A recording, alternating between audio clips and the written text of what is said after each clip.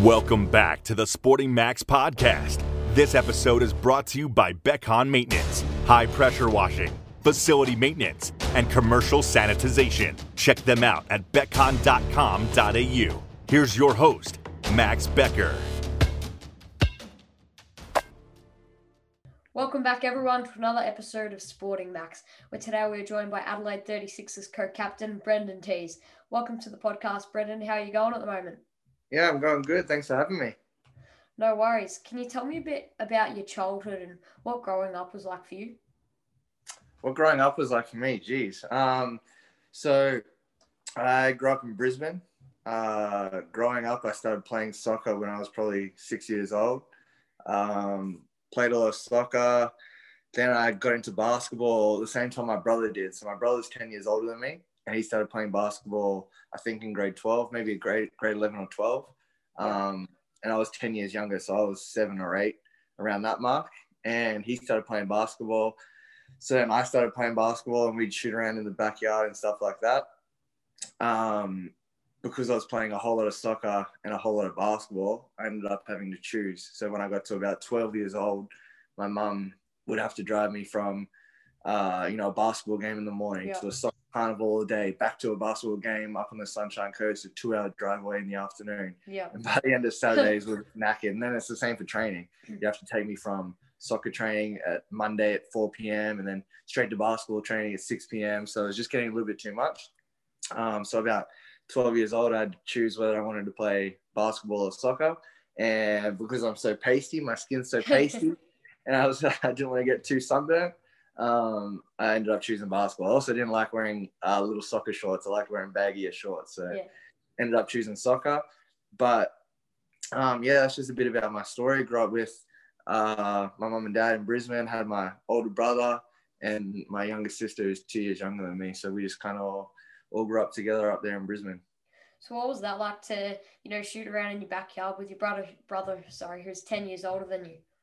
Yeah, it's a lot of fun. I mean, we used to grow up playing a lot of sports, ping pong, soccer, tennis. We invented some crazy sports. But yeah, when my brother puts his mind to something, he's very passionate about it. And that's what I've grown up to be too. So we would get in the backyard and we'd practice and shoot and learn new things. And we'd also play a lot of video games. We'd play a lot of NBA Live back then. And he wouldn't let me kind of just come down the court and shoot it. I was like what I said, 8 years old. He wouldn't let me come down the court and shoot in video games. He's like, no, we have to run through the offense properly, and you have to come off this screen and shoot it here, and if you don't shoot it, that's a bad shot, and I won't give you the ball the next time down the court. So we just hung out like that a lot. But yeah, shooting shots in the backyard, we're pretty blessed to have a hoop in the backyard and just go out there and shoot whenever we want. So that was a lot of fun. Now, I believe you played junior basketball with the Southwest Metro Pirates in the Queensland Basketball League. What type of player were you as a kid, and how was your sort of game or style developed or evolved, over the years? Look, when I started my junior team, so I'll go to my first under 12s team. So we went to the state championships. We had a superstar team. So it was me, Brock Modem. I don't know if you know Brock Modem, who he played for the Adelaide 36ers probably when you were very young. Heard of him. Cameron Bairstow. I'm sure you know Cameron Bairstow. He plays for the Hawks right now. We had a guy called Daniel Vito who used to play NRL, used to play rugby league for Brisbane Broncos and the St. George Illawarra Dragons, Canberra Raiders, and he's now a professional wrestler. So we had 4 guys who went on to be elite athletes in the same under 12s team. So we kind of dominated the under 12 scene. We had great coaches, great junior coaches that I'm sure all those guys that I named were all pretty blessed that we had such good junior coaches. And I remember we went to state championships and our closest game was the semi-final that we won by 20 or 30. We just absolutely dominated that league, that competition. And then throughout my junior years, it was a lot of the same. So that group kind of hung together for a while. And then under 16s, we kind of spread apart, but I was still on some pretty successful teams. I ended up winning 3 state championships, so 1 under 12 championship, 1 under 16, 1 under 18. And growing up, I was always one of the best players in my age group, always one of the top scorers. So that's something that I really prided myself on. And then, yeah, I guess you get to the NBL level and not everyone can be a top scorer. So you have to try to develop in other areas. And I tried to work a lot on my defense and then try to run the team a lot more. So because I was thankful that my brother taught me how to play basketball properly and we played those video games where I had to use screens to kind of score, I kind of learned the game a lot better than a lot of people. So as I've progressed, I guess my IQ is a lot higher than a lot of other people. My basketball IQ is a lot higher than other people. And I'm able to help them and get guys the shots where they should be getting shots or run the right offenses to get this guy a shot when he's feeling good and stuff like that. So I think on top of, my scoring ability, going through juniors, I really developed my defensive game and my basketball IQ. In 2008, you signed with your hometown, the Brisbane Bullets, as a development player, but the team unfortunately folded before the season had even started. How did signing with Brisbane all start to come about? What was that? How did signing with Brisbane all start to come about? Are you talking about how they're back in the league? Yeah, in the NBL. You're saying when Brisbane came back or when I started playing there? When you started playing there as a development player. When I started playing there? there? Yeah, so that was I was lucky that at the time Joey Wright was the head coach of the Brisbane Bullets, and I was playing QBL, which is like the NBL 1 now. Yep. I was playing NBL 1 at the time, and I was a little 18-year-old, little scrawny, skinny 18-year-old, and I was playing NBL 1, and we were playing Brisbane Capitals at Auckland Flower Stadium, and I remember having like a really good game. Like I had 24 or 26 points or something like that, like mid-20s. Had a really good game. And after the game, I didn't know at the time, but Joey was sitting in the crowd and he just came down to the court after the game and said, "Hey, I was here. I've been following you. Would you like to be a development player for the Bullets?" So that was super exciting for me. Obviously, as a kid, I went to a bunch of Bullets games and I was a member at the Bullets as a little kid sitting in row 4. And, at that time, CJ Bruton was playing for the team and he was like an idol for me, someone who I always looked up to, and I always went to the games and I was like, wow, like I want to be CJ Bruton, even though he had like the cool afro and all the baggy shorts and stuff like that. But I was like, I want to be CJ Bruton when I grow up. And then obviously got offered the development spot, and I knew that CJ was on the team, and I was like, oh my God, this is great. And I was fortunate enough to be able to go to a few scrimmages and a few little training sessions here and there with all those guys who were on the team. They were all there, and then like you said, unfortunately the Bullets folded, and that season didn't eventuate. So what was that like to sign with a team and then the Bullets just folded and didn't eventuate?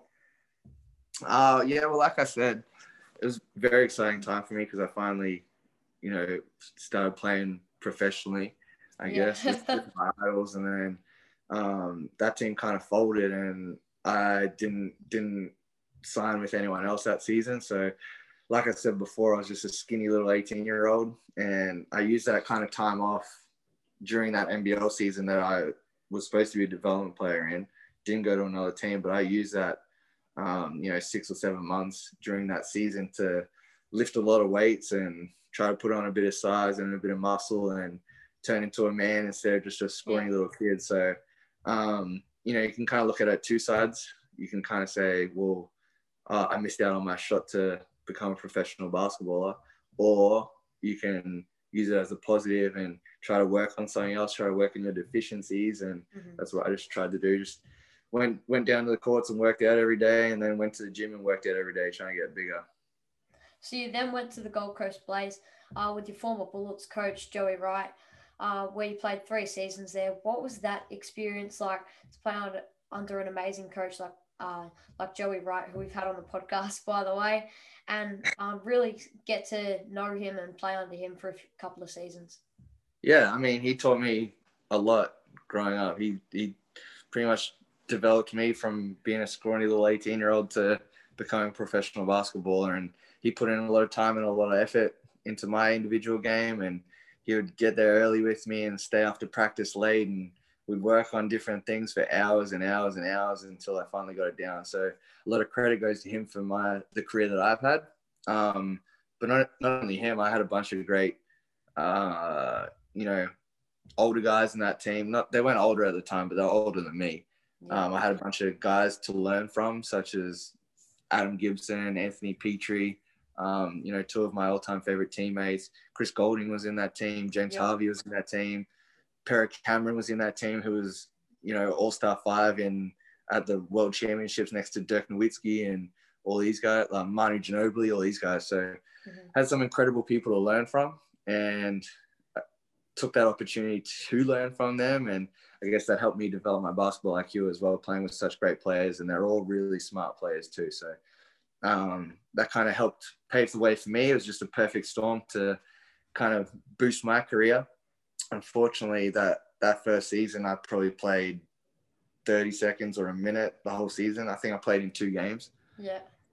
So hardly played, but I wasn't expecting to play. I was like a kid in a candy shop. Like, oh my God, this is crazy. What's going on? And then the second and third year, I guess is a story of just being in the right place at the right time. So one of our guys got injured, and I got elevated into the roster, and then played a few minutes here and there, and did really well, contributed really well, and then played a little bit more, and eventually played, a bunch of games up there on the Gold Coast and contributed. And I think in the last season, Perth in the semi-final series, and we lost in game 3, but I was playing 10 minutes a game as a 20-year-old development player. So that was pretty special for me. And but yeah, just going back to, Joey and Gibbo and Peach and Bubbles and all those, and Chris Golding and all those guys who helped teach me and instill good habits into me. A lot of credit goes to those guys. So what was that like at the Blaze to work with the young Chris Golding?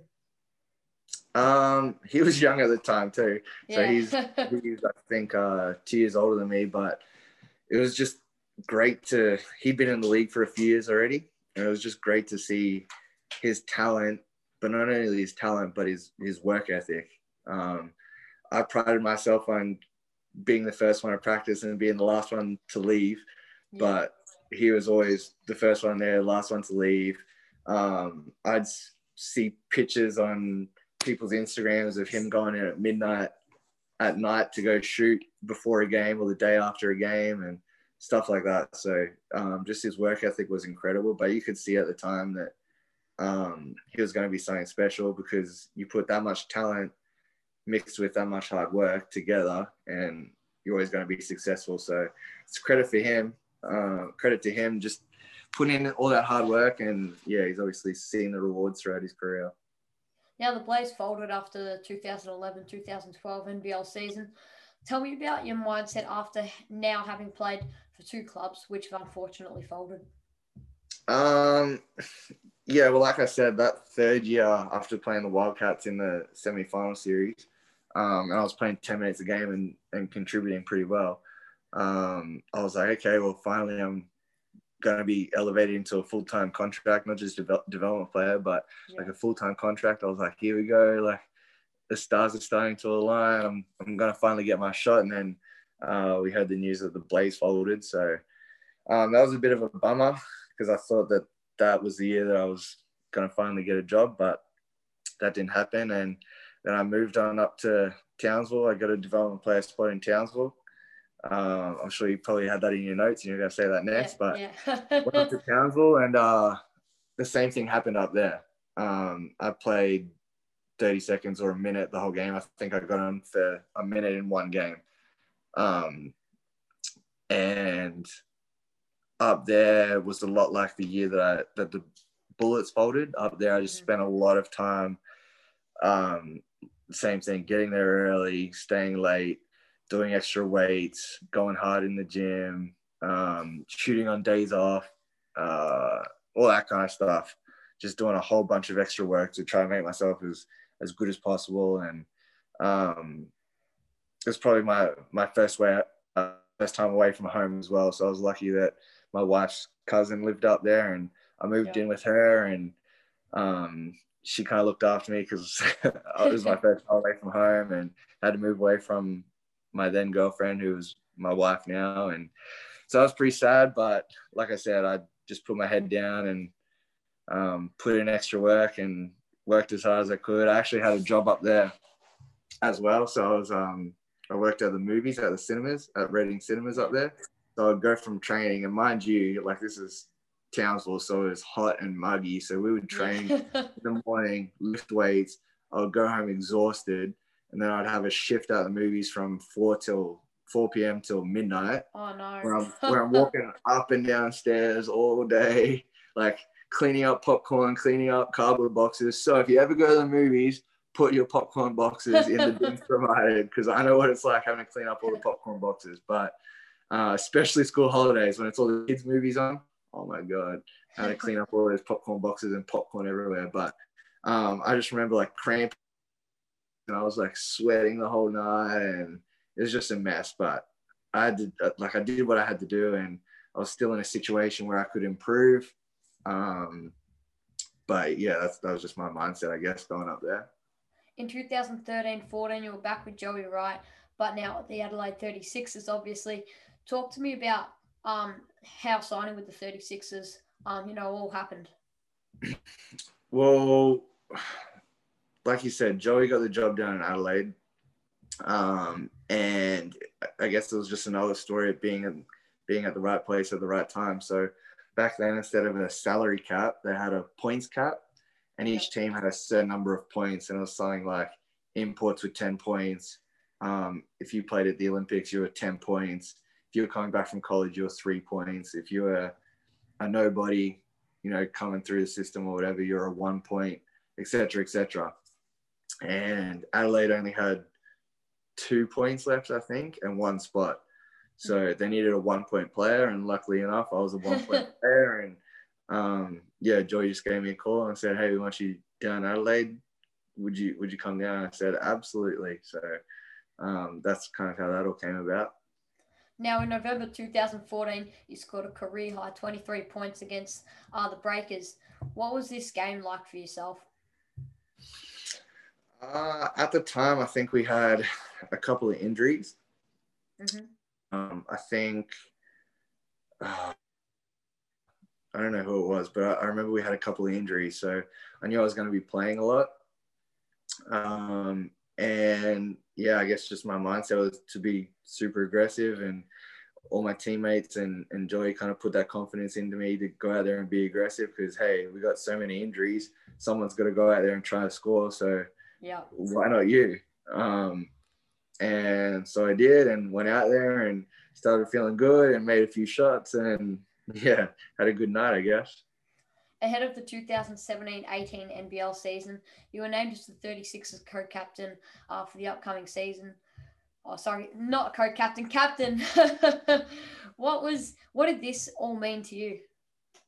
It was very special. When I was younger, I used to be the captain of all my junior teams and all my Queensland state teams and stuff like that. So it's something that I don't take for granted, and something that's really special for me to be able to be a captain of a professional basketball team and follow the likes of all the great captains that have played for Adelaide beforehand. When you have a look at all their names etched in the history books, I guess, you kind of take a moment and you think that's pretty special. And it's kind of nice to have, not control, but have people look up to you and come to you for advice and listen to your opinion and stuff like that. But at the end of the day, being a captain in basketball is just a title. It's not, we get to talk to the referees before the game, and it's not like cricket where we're kind of calling all the shots and everything, but it is very nice to kind of be etched in history as a captain of such a prestigious club. Yeah. In the 2019-20 season, you were named the Adelaide 36ers Defensive Player of the Year. What is your mindset right now on defending, and how did this recognition make you feel? Awesome. So this is going way back to my Gold Coast Blaze days. Like I said, I learned from guys like Adam Gibson and Anthony Petrie, and these guys were very defensive orientated players, very defensive minded players. And because I learned from them, I learned to be a defensive minded player. And I ended up getting my first shot at the Gold Coast to play on the court because of my good defense. So I took a lot of pride in that. And I knew that I probably can't score as good as the best. I can't score as good as Jerome Randall or Chris Golding or Bryce Cotton, but I know I can play defense as good as them, if not better. So I was like, okay, well, maybe if I pride myself on my defense, that'll be my point of difference. And then I can, do everything else as well. So I really took pride in my defense, and to be recognized for that, with the Defensive Player of the Year award that year was very special, because it's something that I really work towards and I really care about down the defensive end. And funny story from my Gold Coast Blaze days is when I was a development player and I didn't play the whole game, and we're playing against New Zealand Breakers. Yeah. And once again, I'm playing against my idol, CJ Bruton. And at the time they won like 3 championships in a row or whatever. CJ's known as the best clutch player in the league. And there's like 20 seconds left, and it was a tie ball game. And I hadn't played the whole game, like I said. And Joey subbed me in for the last 20 seconds to guard CJ Bruton, the best clutch player in the league. Yeah. I'm like, oh my God, there's CJ Bruton, Kirk Penny, like all these guys. And I was like, oh my God. And anyway, we got the stop. I just remember CJ, we walked onto the court and I walked up to CJ like little 19-year-old. Like, and I remember him looking at me like, okay, like I've got the score on you. And we ended up getting the stop. I don't remember what happened, but we ended up getting the stop and went to overtime. And I didn't play all of overtime. I only played that 20 seconds. So, it's just a funny little story. But yeah, going back to it, winning that Defensive Player of the Year award was really special because it's something that I do pride myself on. Now for 20 NBL 21 this season, you're co-captain alongside Daniel Johnson and Daniel Dillon. What's it like to be in a leadership role with those sort of caliber players? Yeah, it's awesome. It's just the same as when I was first named captain a few years ago. I just kind of stepped into that leadership role, and I've been around for a little bit now, so I know how to play the game, and I know how other players should be playing the game, and I know I've seen a bunch of different personalities. We went to the grand final that year, and we had ex-NBA players. We had, most improved players. We had 6th man of the year. We had all these guys in different personalities that are different personalities, but they have to mesh together to be able to win. You can't just have the best players from everywhere and put them together and hope they win. They've got to mesh together and work together as a team to eventually win. And I learned a lot that year trying to keep this guy happy and stop this guy from fighting with this guy, and hope that guy's okay because he's not playing, and hope that guy's okay because he is playing. Like, I just kind of learned how to do all that stuff, and I guess I pride myself on being a good person, so I'm able to go up to people and give them advice or give them constructive criticism or make sure they're okay and stuff like that. So it is a true honor to be in the leadership group with those guys, but it's the same thing that I've been doing for the last 5 or 6 years of my career, is just helping people and trying to be a good person, I guess. Now, we've all heard and now seen the NBA prospect and NBL next star, Josh Giddey. So what's it like for you to come in, day out, and work with him and play alongside him? I first saw that we signed him, and I was like, oh, sweet. Like, this guy's not going to play. There's no way this 18-year-old kid can come in and do anything on an NBL court with men. But the first session he was there, he blew my mind. I was like, wow, this guy's really as tall as they say for starters. Yeah. Like, he's massive. He's legit 6'7", 6'8". So first of all, I was like, God damn. And then second of all, his instincts are so good. He just makes the right instinctually. Like, he'll pass to the big when the big's there. He'll pass to the weak side when the weak side's there. He'll come off an on ball and shoot it when he's open. Like, he just makes the right plays all of the time, which is pretty amazing for an 18-year-old, because when I was 18, the game was happening so fast, and it's hard to kind of read the game like that. It kind of develops as you play more. But for him to come in and make the right plays already is amazing. And there's some things that he needs to work on, but I truly believe that he will get drafted and he'll do well in the NBA. So how do you think this sort of NBL 21 season is going to sort of play out for the club with the NBL Cup coming up in February? Who knows? Hopefully there is an NBL Cup. Hopefully there is the rest of the season. I think we just got to try to avoid COVID, and with the NBL protocols, they're being pretty strict with us. So we're not allowed to basically leave the house for 3 days before each game, because if we get a cold, even not if we catch COVID, but if I rock up to a game with a sniffly nose, they have to say, no game. So we've got to be pretty careful and wear face masks around and stuff like that. So first of all, hopefully there will be a rest of the season. Hopefully we get through and we get to play all our games. And then secondly, it's going to be interesting, especially for us, having a bunch of home games early and so close together. And then at the back end of the season, we're probably going to be traveling a lot and playing a lot of away games. So I think it's important for us to win a bunch of these home games while we have them, to win a bunch of the games in the hub, and then hopefully try to pick off a few away games through the back end of the season. But history will show that every season's been pretty close and pretty tight. And if you lose a game here, you might drop from 3rd to 9th. Or if you win a game here, you might drop from 8th to 2nd place. So as long as we can stay ahead of that curve and stay in that semi-final spot, anything can happen from the semi-finals. Now, your new head coach for this season, Connor Henry, seems to be doing a great job with the guys. Can you tell me about what sort of coach he is and what kind of expectations he has for his players? He's been good so far. Like I said, it's a little bit different having him around, but I think the guys have responded to having him here, and he has a very he's a bit of a player's coach where he, it's like an open door policy. No one's afraid to kind of tell him how they're feeling or what they think, and he's very open to hearing from us players and responding to us and working with us to kind of make a cohesive group. And what's working, what's not working, he's very, very willing to kind of work with the playing group and get suggestions from us, and us get suggestions from him. And we kind of work to formulate a game plan and a style of play to be able to win games. So it's been good having him here, and I think the guys will learn a lot from him. And unfortunately, because of the COVID situation, our imports came in late, and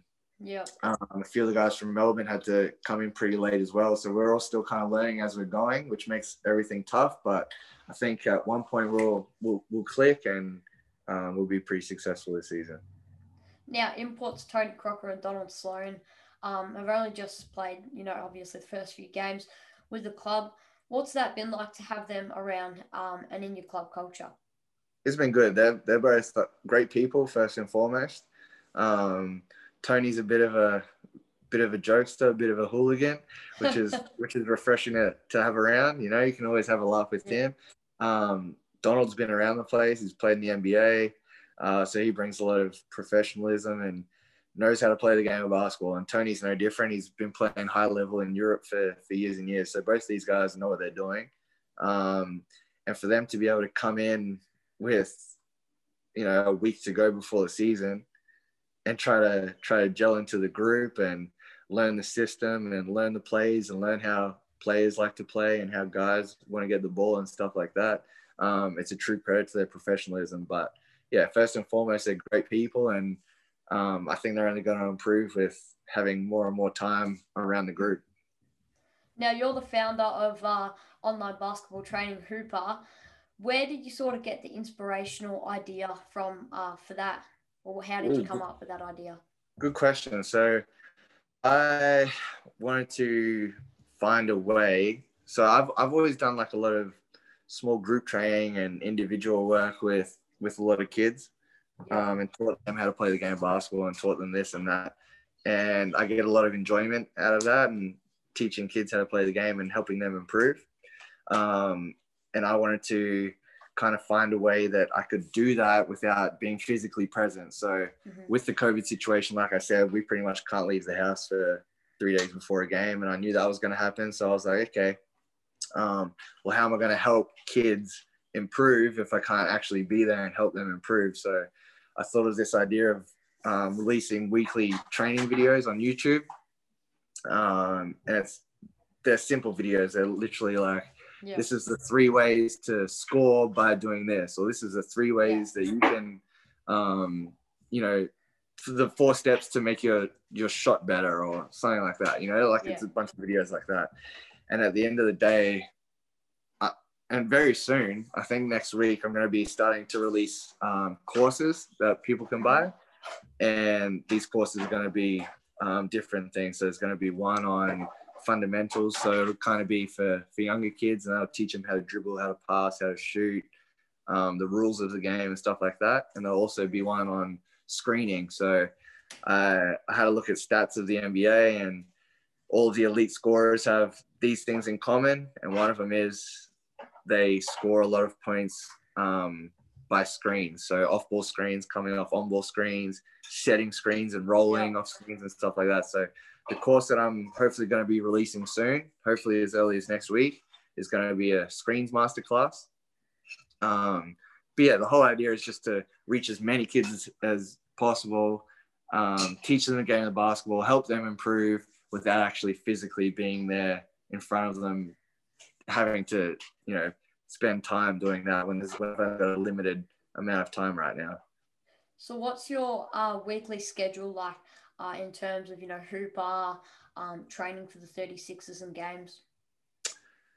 Yeah, well, like I said, we're pretty much training every day, lifting weights every day. Right now I've got 2 games a week. When I can, I go down and film usually 4 videos. Like I'll spend one day filming 4 videos. So that gives me a month of videos. So I only have to film once a month, one day a month. And Fuel My Social is a social media company, media agency down here who's helping me do a lot of that stuff. So it's been a blessing to have them on board, because they're making some really good content for me. But yeah, basically I just set up a time with them once a week to go film a bunch of videos, and then I release them weekly, and then I'll go down the next month and spend a day filming a bunch of videos and then release them weekly. But I'm just trying to fit that in when I can right now, around all of our COVID protocols pretty much. What would be your best advice to anyone trying to make their way into the NBL and have a successful career like yourself?